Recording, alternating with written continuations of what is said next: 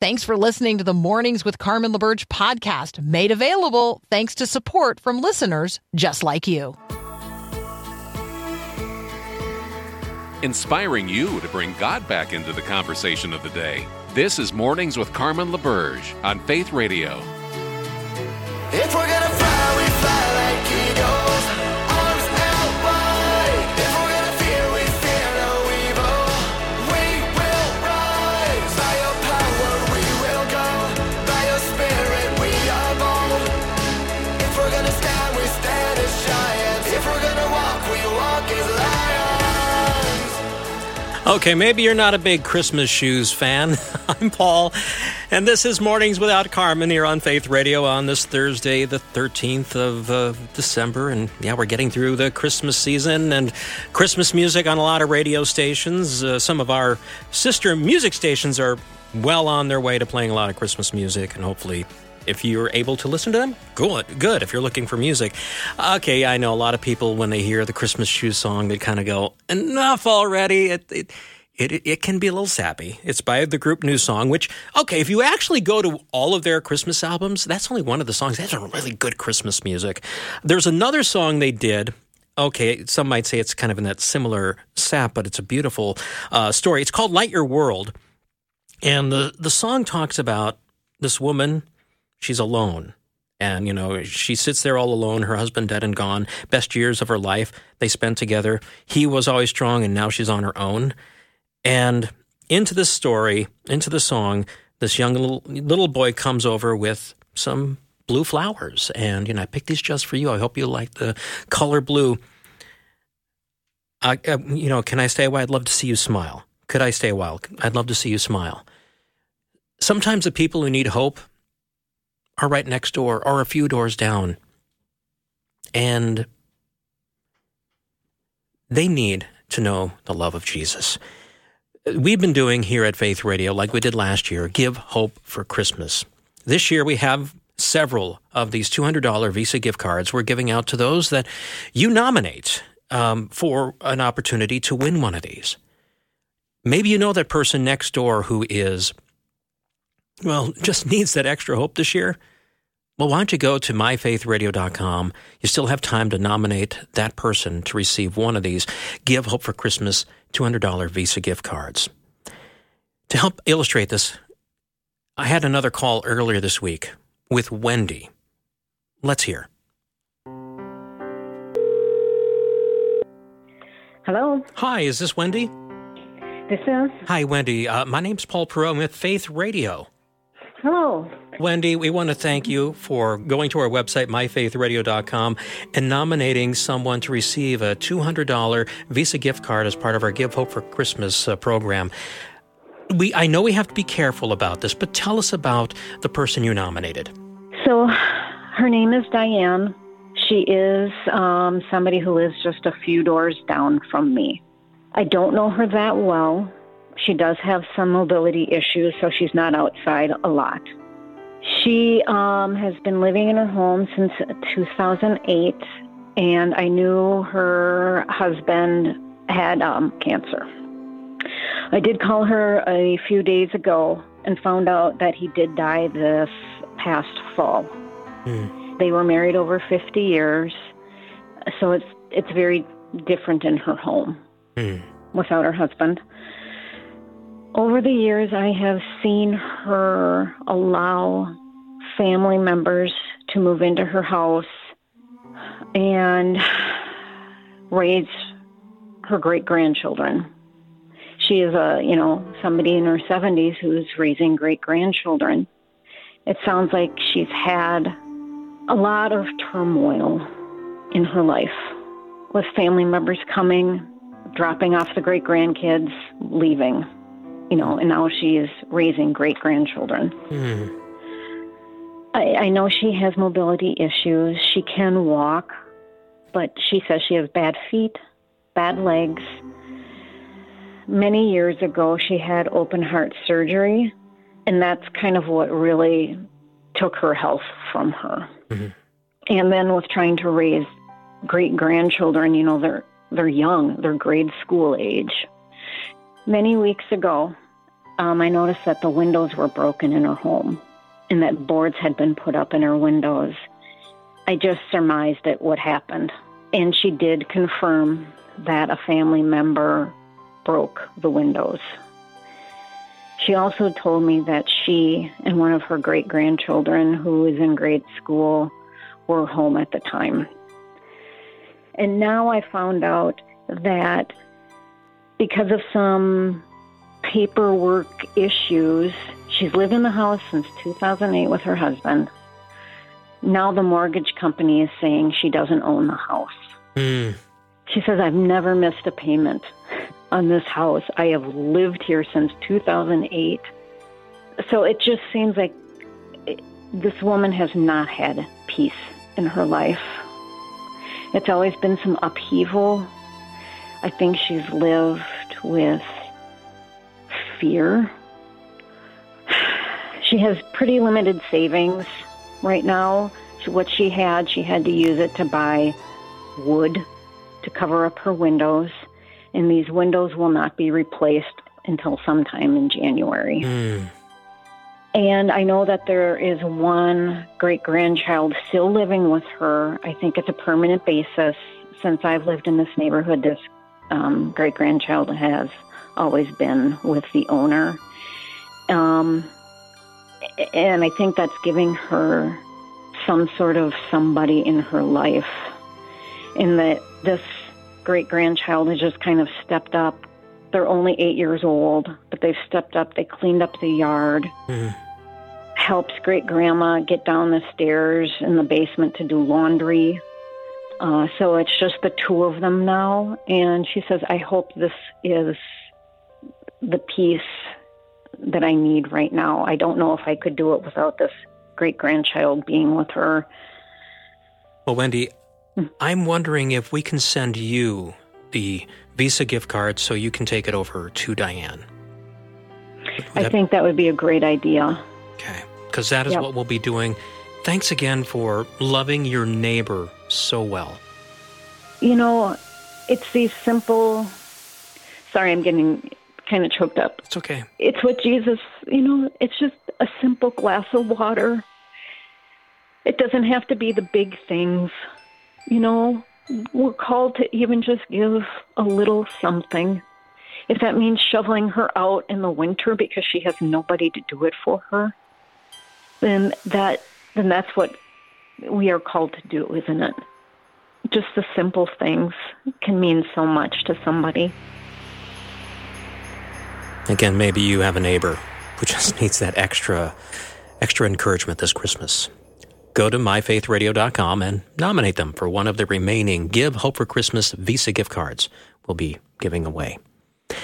I'm Paul. This is Mornings with Carmen. And, this morning I was looking at top news stories of 2023. And I'm kind of going, that happened this year? For example, the Norfolk Southern Trail derailment in East Palestine, Ohio.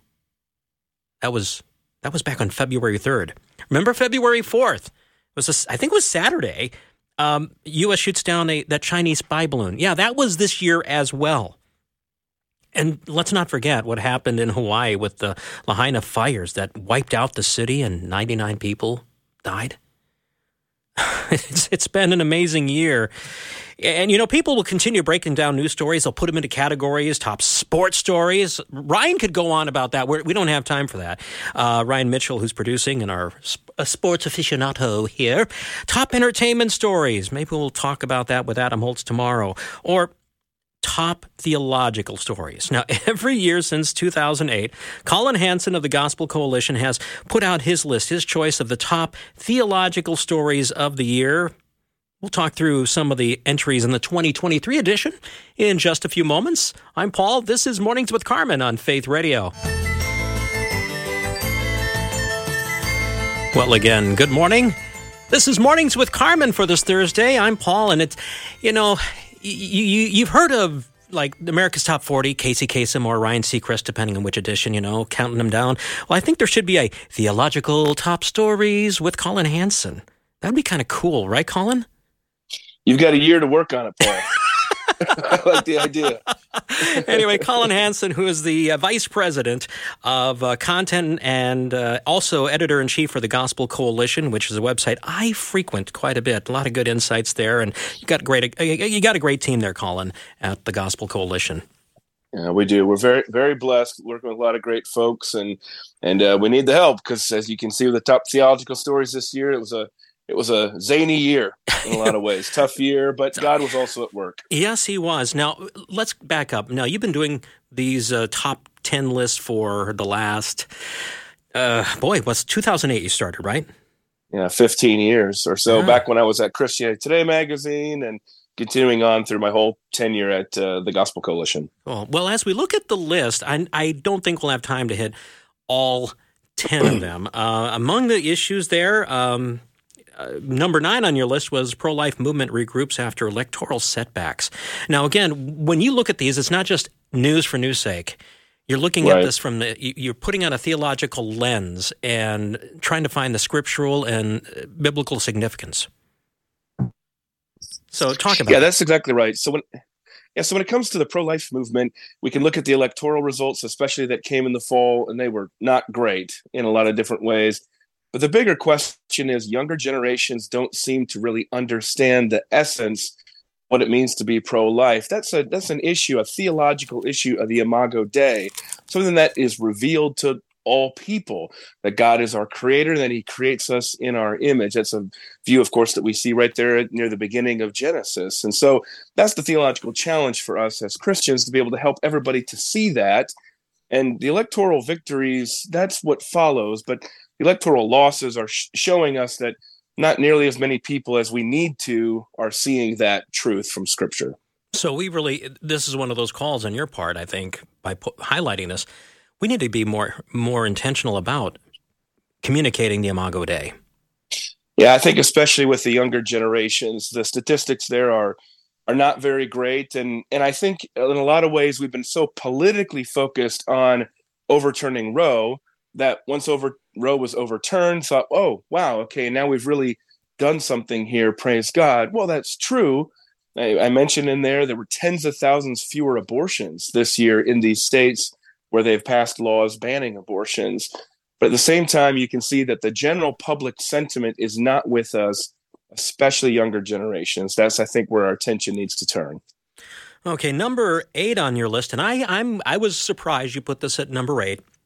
The death of Tim Keller back on May 19th. Now, the reason I was surprised because Tim Keller was more than just a theological figure to you. He was a friend.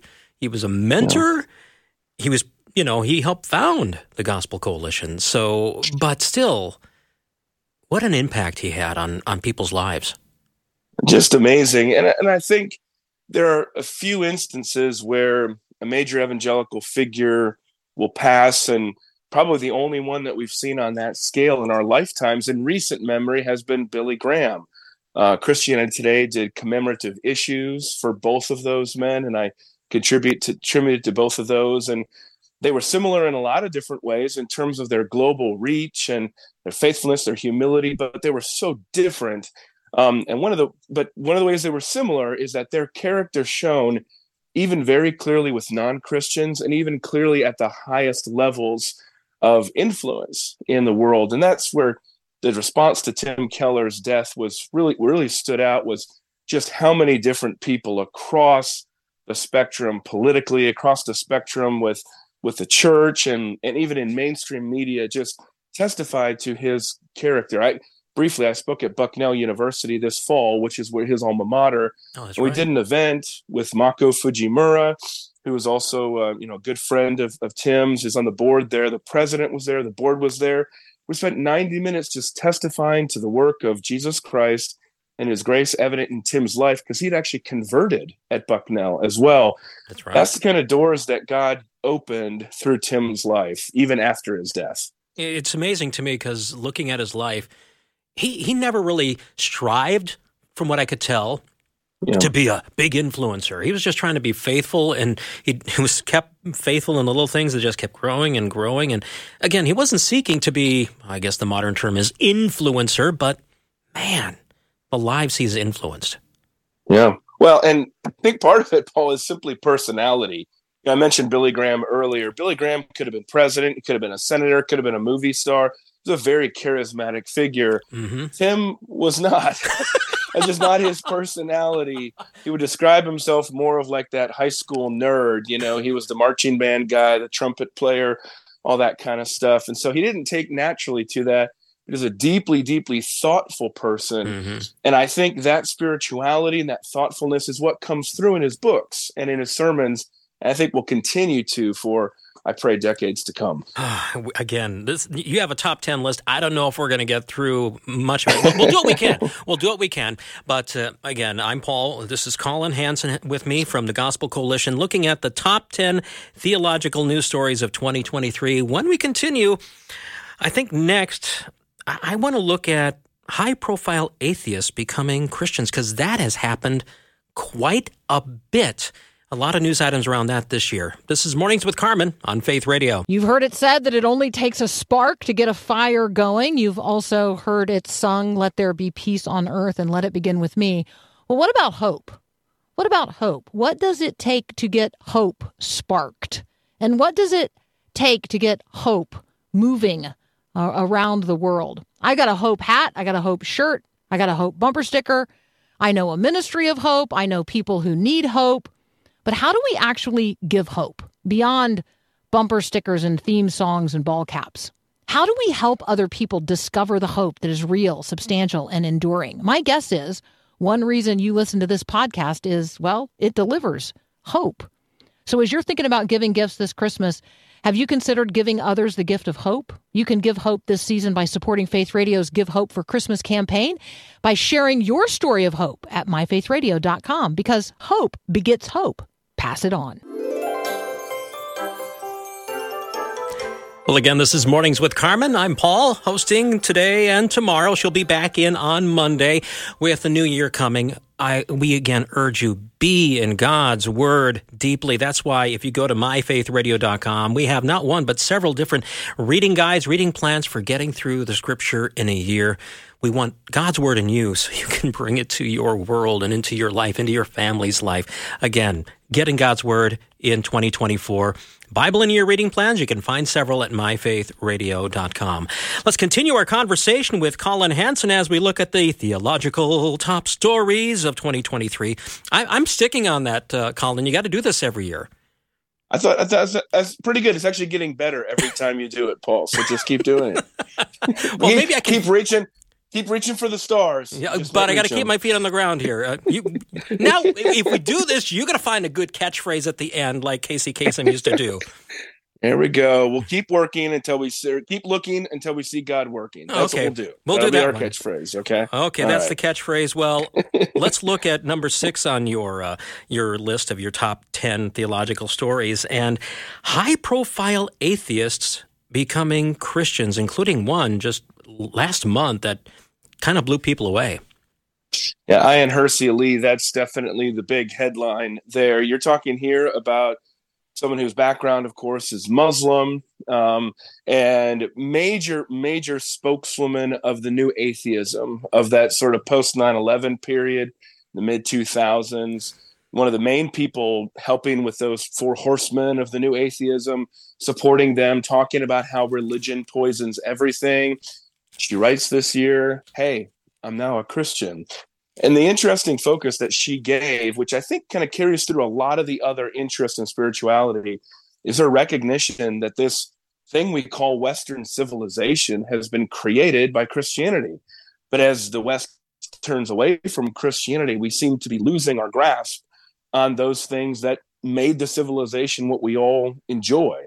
And so she recognized, well, wow, you really can't have the good things, the fruit of the civilization without the root of Christianity. Mm-hmm. So she went back and investigated the roots. So that's her story. There were a couple others as well, but that's the big theological angle on a really major story this year. It was. Kat Von Zee, the artist, was one. And then I think I remember an interview you had with Molly Worthen.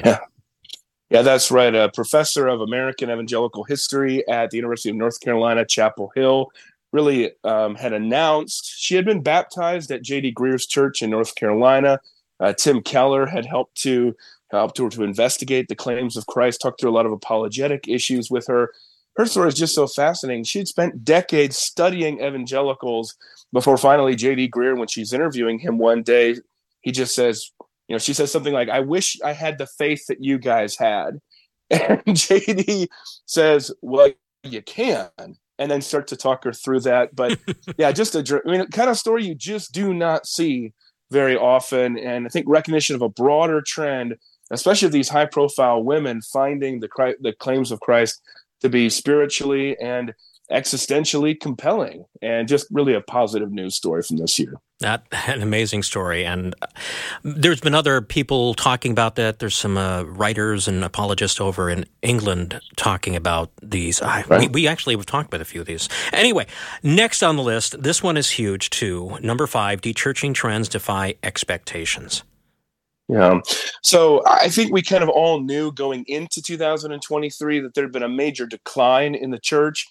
2023, especially with the book by my colleagues, Michael Graham and Jim Davis, The Great Dechurching, we realized 40 million Americans have left the church in the last 25 to 30 years.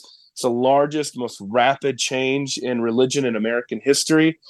Well, there's a lot of things you could point to, and I bet everybody listening now can say, "Oh, I bet it's because of liberal theology. I bet it's because of politics. I bet it's because of abuse in the church." To a certain extent, all of those things are true. But what defied expectations this year is that the main reasons people give for leaving the church are actually mundane. They're reasons like, "I moved." And actually, most of these people say, "I would come back to church if somebody invited me."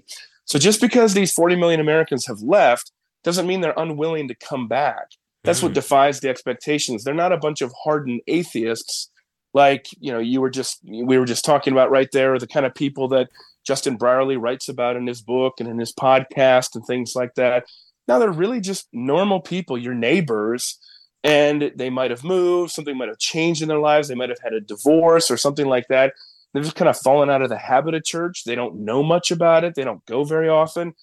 Just an invitation and you walking them through it could be decisive in their lives. That was the big angle that I saw in this trend this year. Well, again, Collin Hansen's my guest right now here on Mornings with Carmen, and looking through the top 10 theological stories of 2023. Okay, we only have about 5 more minutes here.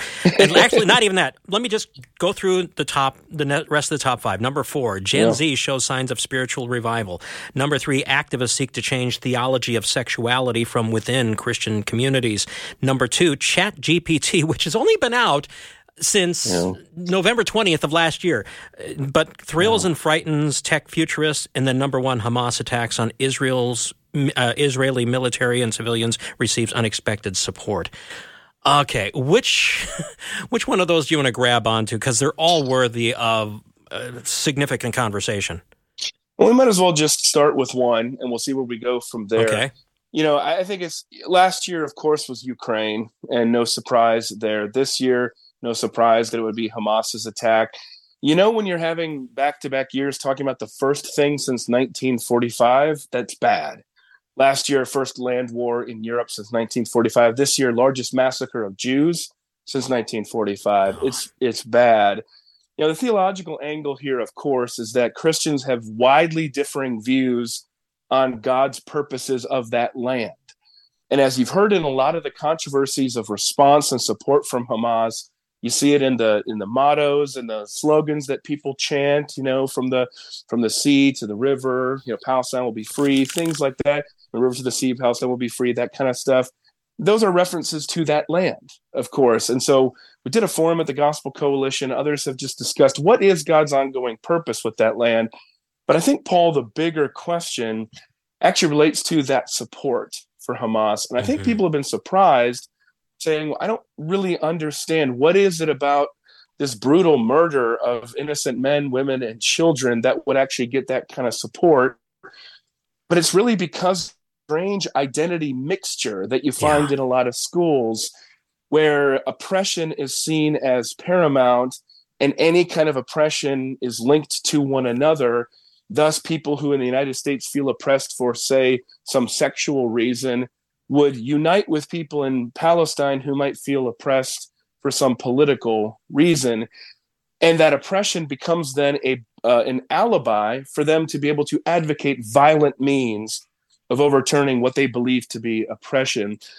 But I think the key here is that we're seeing way more people, even on the left wing, denounce that view than we have seen in the last decade as this view has taken on a lot more prominence. So it's a little bit of a complicated story, especially, here early in the workday, early in the morning to talk about.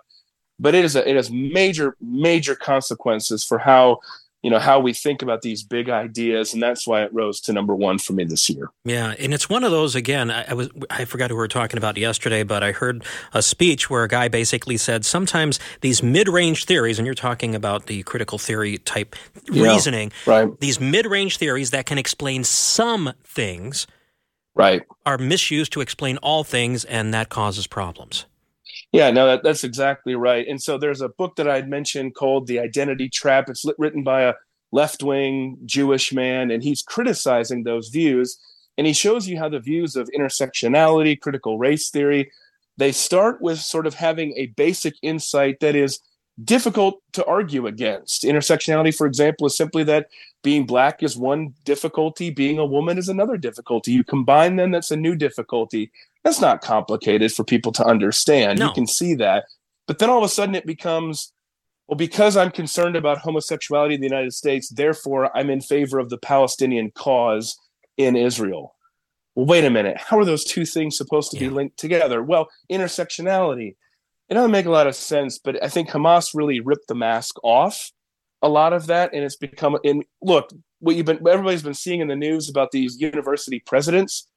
That is what I'm talking about. That is the situation that led to that, and why there's such a backlash. Okay.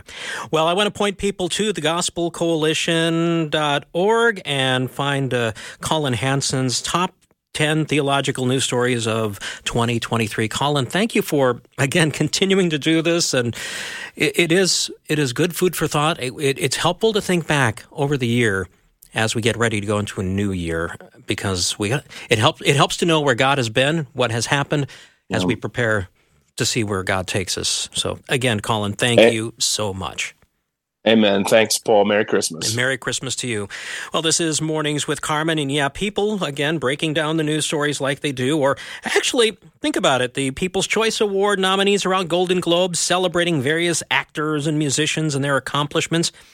Then we get other lists that are not as celebratory, like those nations and those entities that persecute our Christian brothers and sisters and others. We talked with Jeff King before. He's the president of International Christian Concern, and he's going to join us again as we look back on 2023 and think about the top persecutors of the year. Again, I'm Paul. This is Mornings with Carmen on Faith Radio.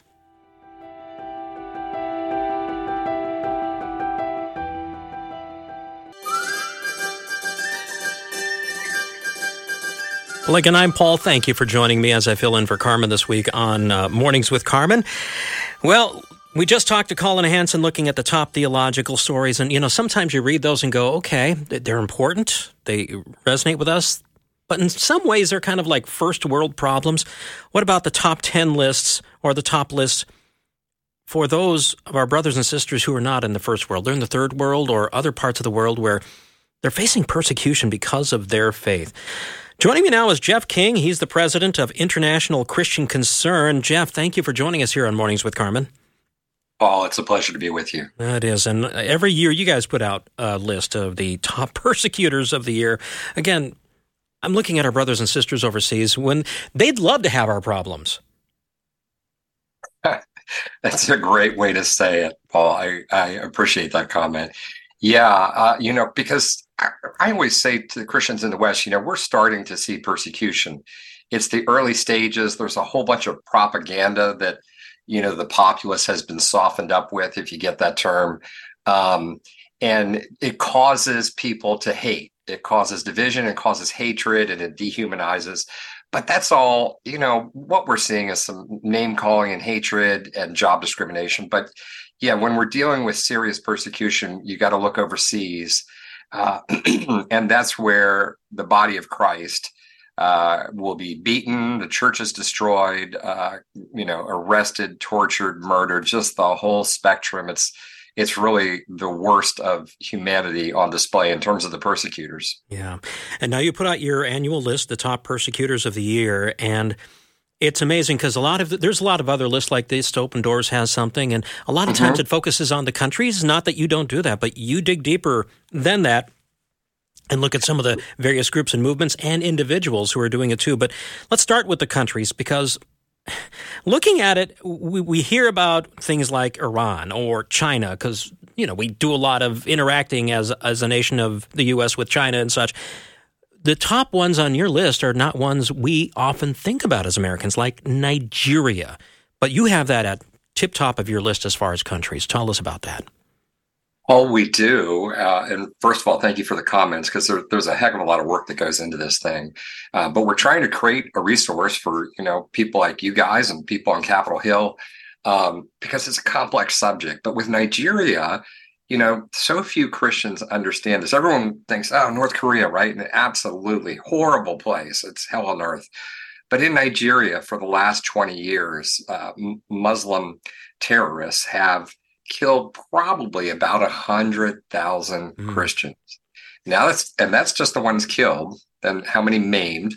But here's the even bigger eye-popping number: 3.5 million Christian farmers have been pushed off their land. It's a massive, massive kind of cloaked jihad. It's a slow-moving genocide. And so, Nigeria comes to Washington year after year. And Paul, here's the conversation. Gosh, this is such a tough thing we're dealing with. This is some kind of tit for tat war between Christians and Muslims. And the fighters are out in the bush and we can't find them and blah, blah, blah. And Washington typically has said, oh my gosh. And then always it's, Paul, here's what's happened. Hey, gosh, if you could send us more money for arms, we could probably go after these guys. And that doesn't cut it. Imagine in the States in the last 20 years where, let's say on scale, 400,000 Christians had been murdered on farms, out in middle America. And the government kept saying, gosh, it's so hard to find these guys. We can't find where these killers are. That's where it's like, wake up. What's going on is that the radical Islamists are in the government. They're in the army. They're in the police. They're just all the way saturated. And so there's a game going on that they're allowed to continue. That's the simple truth of it. Yeah, we don't see that. And again, thanks for bringing that to our attention. Okay, also on the list when it comes to countries, number 2 and 3, North Korea, which you had just referred to. And then also, a lot of people don't think about this, India. Yeah, absolutely. And by the way, if we have time, you mentioned Iran. If we have time, I'd love to just talk about Iran too. Okay. But let's talk about North Korea. So if people are familiar with persecution, they understand the broad strokes of what's going on. You've got here's a little backstory to what's going on in North Korea. So first of all, hardly anybody knows there was a massive, massive breakout of Christianity, massive revival of Christianity in Korea. Really? So at the time, there was only Korea. There wasn't a North and South. That happened in World War II. So there was a long 200-year history of missionaries going in. The Lord is sending in missionaries that are Catholic and evangelical, and they're getting killed. Massive Catholic persecutions. And then around the 1900s, a massive revival. Now, so many Christians came to Christ. This was known as the Jerusalem of the East. That's what they called Korea. And so then you think about, you always hear that we're in a war spiritually. So Satan notices and he attacks. And the Japanese came in and they conquered Korea. And the whole thing was the Japanese had an emperor who was God. So they persecuted Christians. And then the Kim dynasty started after World War II. So all of these crushing blows to the church, one after the other. So if the Japanese were bad, they had nothing on, the dynasty that came in. The Kims were brutal. These were Marxists. These were communists. And they massacred probably, if we look back at all the Christians they've killed, it's probably near 1 million. And this is where Christians are thrown into concentration camps, and not just one. If you're a real Christian, they find out who you really are. They're going to put your parents in prison. They're going to put your kids in prison, and usually the most dangerous one is killed. But all of you go into concentration camps, and you don't come out. It's a one-way door. Mm-hmm. So, and here's kind of how I sum up North Korea personally. I've done so many interviews with defectors, and I remember one man telling me, sitting across from a table, I was talking to him, and he didn't know the Lord, and he was a defector who was a fairly high up believer in the system, and then the system turned on him. And he said, to this day, what they did to him, he said it was so horrible and terrifying. He says, to this day, when he goes to sleep every night, he has to have loud music in headphones blaring into his ears to keep demons at bay. So what's going on there is a little bit beyond understanding in terms of normal life, but it's just Satan at work, and it's his little kingdom, but it will fall. That's the only thing I want to remind people of. It will fall. God's bride is in there. And he'll get her back. I love that angle that you're bringing about here, because oftentimes we look at these lists and we just kind of sit back and go, okay, what can I do? And we don't remember God has a bigger plan in all this. His kingdom is coming, and therefore the Lord's Prayer has it right in there. Lord, your kingdom come. Yes. And we should be praying that, and we should look at North Korea. We should look at India and all these other countries, and then the various entities you have in there, and just pray, hey, your kingdom come. And I mean, on your list of individuals, we're just talking North Korea, Kim Jong-un. Are we praying for him to feel the power of the gospel? Are we doing that? Absolutely. And even your bigger point, Paul, it took me so many years, and you think about, I've done this for 20 some years.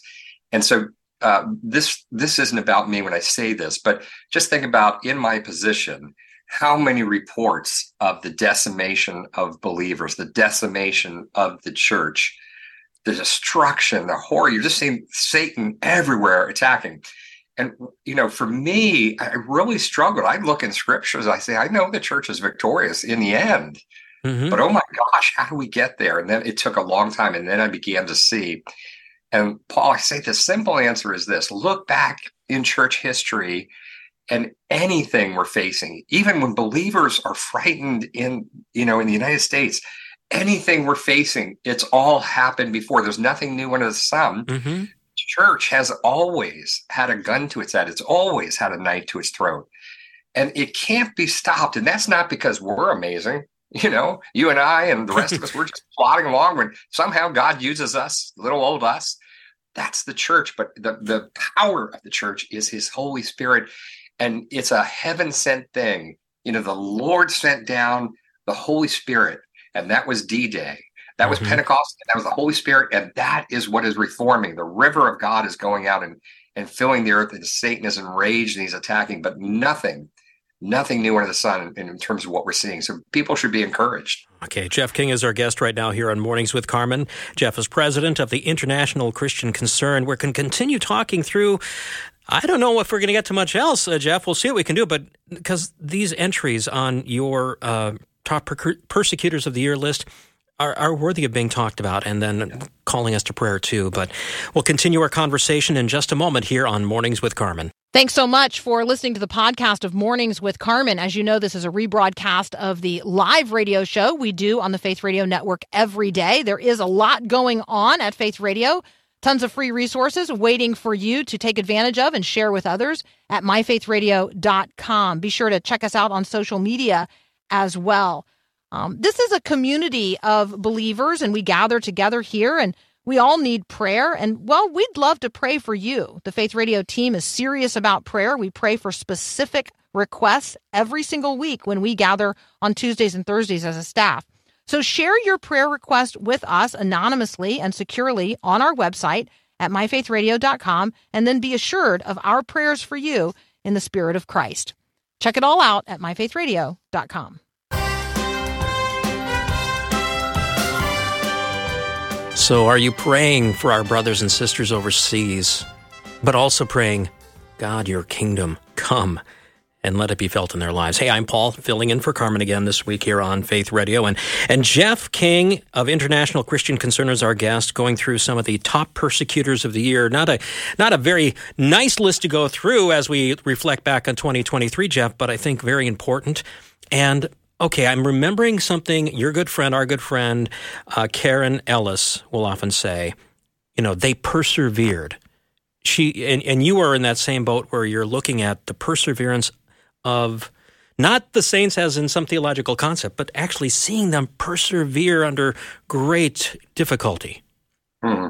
Yeah. And go ahead, Paul. Did you have another part of that? Well, no. I was just thinking, because time is limited, we wanted to talk about India. Yes, that sounds great. Yeah, and that is a great point with the perseverance of the saints in India. In India, most Christians don't know, India is led by a gentleman, Prime Minister Modi. He is a radical Hindu. His political party, the BJP, these are radical Hindus. These are Brahmins. If you think of the hierarchical system of Hinduism, they sit at the very top of the heap. And the masses, the untouchables, to use an old term, are coming to Christ. And they know this, and it really upsets the order. And they are absolutely intent on strangling Christianity. Now, here's the trick, though. Modi is a very smart politician, and he's a world politician, so he keeps his mouth shut. You won't hear him say anything direct about Christianity. His job is to say nothing. Attack after attack after attack, he says nothing. And his leaders in the political party and the state, leaders, they will spew all kinds of anti-Christian hatred and urge their followers to attack Christians. Really, really nasty stuff. It's really surprising when you read the language. But so they are intent on, and they're working a number of strategies to strangle the church. It's not going to work, and it's going to create more Christians. He doesn't get it yet because he's like most dictators. But that's kind of the quick story in India. Okay, and then actually one of the big people in India, you have it on your individuals. You're going to have to help me with the pronunciation, Yogi. Oh, man, don't catch me this early in the morning trying to do that. It's a BJP leader, and he's the leader of one of the biggest states, maybe even the biggest, but he's one of those gentlemen I mentioned. So he's a state leader in the BJP. So, he's like a Republican or a Democrat leader, but the leader of a state, in terms of the United States. Mm-hmm. And so he's out there spewing hatred and urging, basically his followers and winking at him, saying, basically, nothing's going to happen. You can attack the Christians. And so that's what happens. So the followers go out and they interrupt church service. They go in and beat followers. They beat the pastor. I could show you these videos. You'd be amazed. And they're just, the Christians are getting smacked and beaten with sticks, literally broken. And then the police come in and Paul, I'm going to give you one guess. Who gets arrested typically? Yeah. The ones being beaten, the Christians. Strange, isn't it? Amazing how that works. It's amazing how that works. It doesn't seem like justice to me. But that's kind of the thumbnail sketch of India.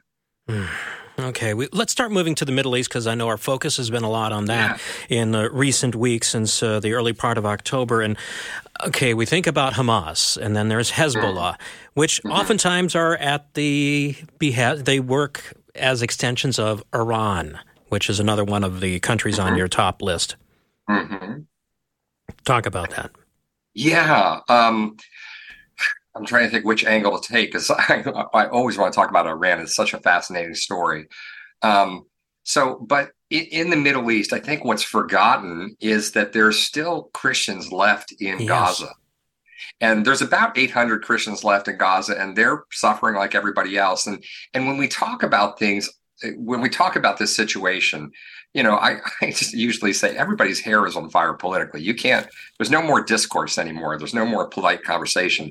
So anything I say it's not a political statement. I look at these things through spiritual eyes, and I see this intractable situation between Hamas and Israel, and I get both of their perspectives.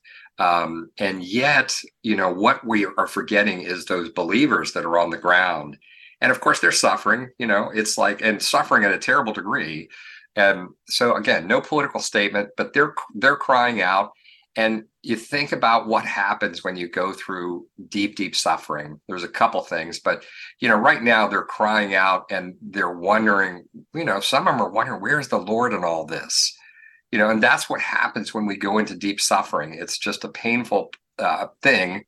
And the Lord, actually, I write about it a lot. The Lord has a process in all this and what he's trying to do. But in the meantime, we just need to pray for these guys and wrap our arms around them in love and say, we are here, we hear you, we love you, we know your pain. That's a tremendous encouragement for them. Mm-hmm.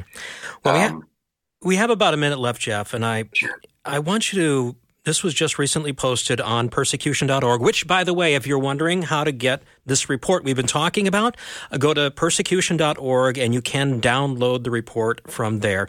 But there's also the story, since we're looking at the Middle East, it's a story called A Mother's Faith, a story about Sarah. We have about a minute. Can you share that story? Yeah, well, Sarah is one of those believers in the Middle East, and I think I'm trying to think if she has lost some of her children.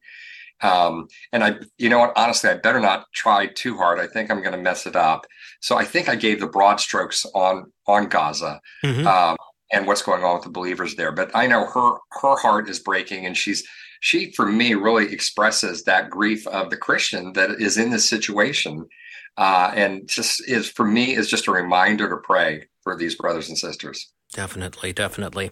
Well, Jeff, thanks again for joining us here on Mornings with Carmen. I do want to point people to your book as well, not only persecution.org, but you have a book out called Islam Uncensored. 14 leaders, liberal, conservatives, Muslim, Jews, atheists, Christians, and a former CIA director reveal what the government and media won't tell you about Islam. And it's an eye-opening read. So I don't know if that's a good Christmas read, since you have time off. But if you're interested in it, there you go. You have a link at your website at Christian. Do you have a link on your website about that book? You know what? There's actually another one, Last Words of the Martyrs. But actually, if people just email me, you can email me at jeff@persecution.org if you'd like a free copy of Last Words of the Martyrs. And I've got a new devotional that's coming out in just about 2 months. Okay. That sounds good. Thanks a lot, Jeff, and you have a Merry Christmas. Bless you, brother. Jeff King, again, from International Christian Concern. You can follow them at persecution.org, and they're also on the socials, and get on their newsletter as well. Well, again, I'm Paul. Thank you for listening to Mornings with Carmen. As we wrap up this hour, I started off talking about the song from New Song, the Christmas song, Christmas Shoes. Now, not a big fan, but maybe you are. You just can't get enough of it. Have we got... Well, not quite an app for you, but there is something called the Eternal Jukebox. When your favorite song just isn't long enough, the website app lets you search a song on Spotify, then it will generate a never-ending and ever-changing version of the song you just so much love. Okay, I don't know if that's... I already have a problem of getting certain songs out of my head. This would make it that much worse. Well, as we wrap up today, again, remember all the podcasts of Mornings with Carmen are available at myfaithradio.com, as well as on the Faith Radio app. And then also, you can find them on the various podcast platforms. I mentioned Spotify. You can find it there. And if you do listen to us on one of the podcast platforms, Apple Podcasts or Spotify or such, hey, will you rate us? Will you rate us? Let us know what you think about Mornings with Carmen. Well, again, may God establish the work of your hands today for his kingdom and for his glory. In Jesus' name, amen. Have a great day.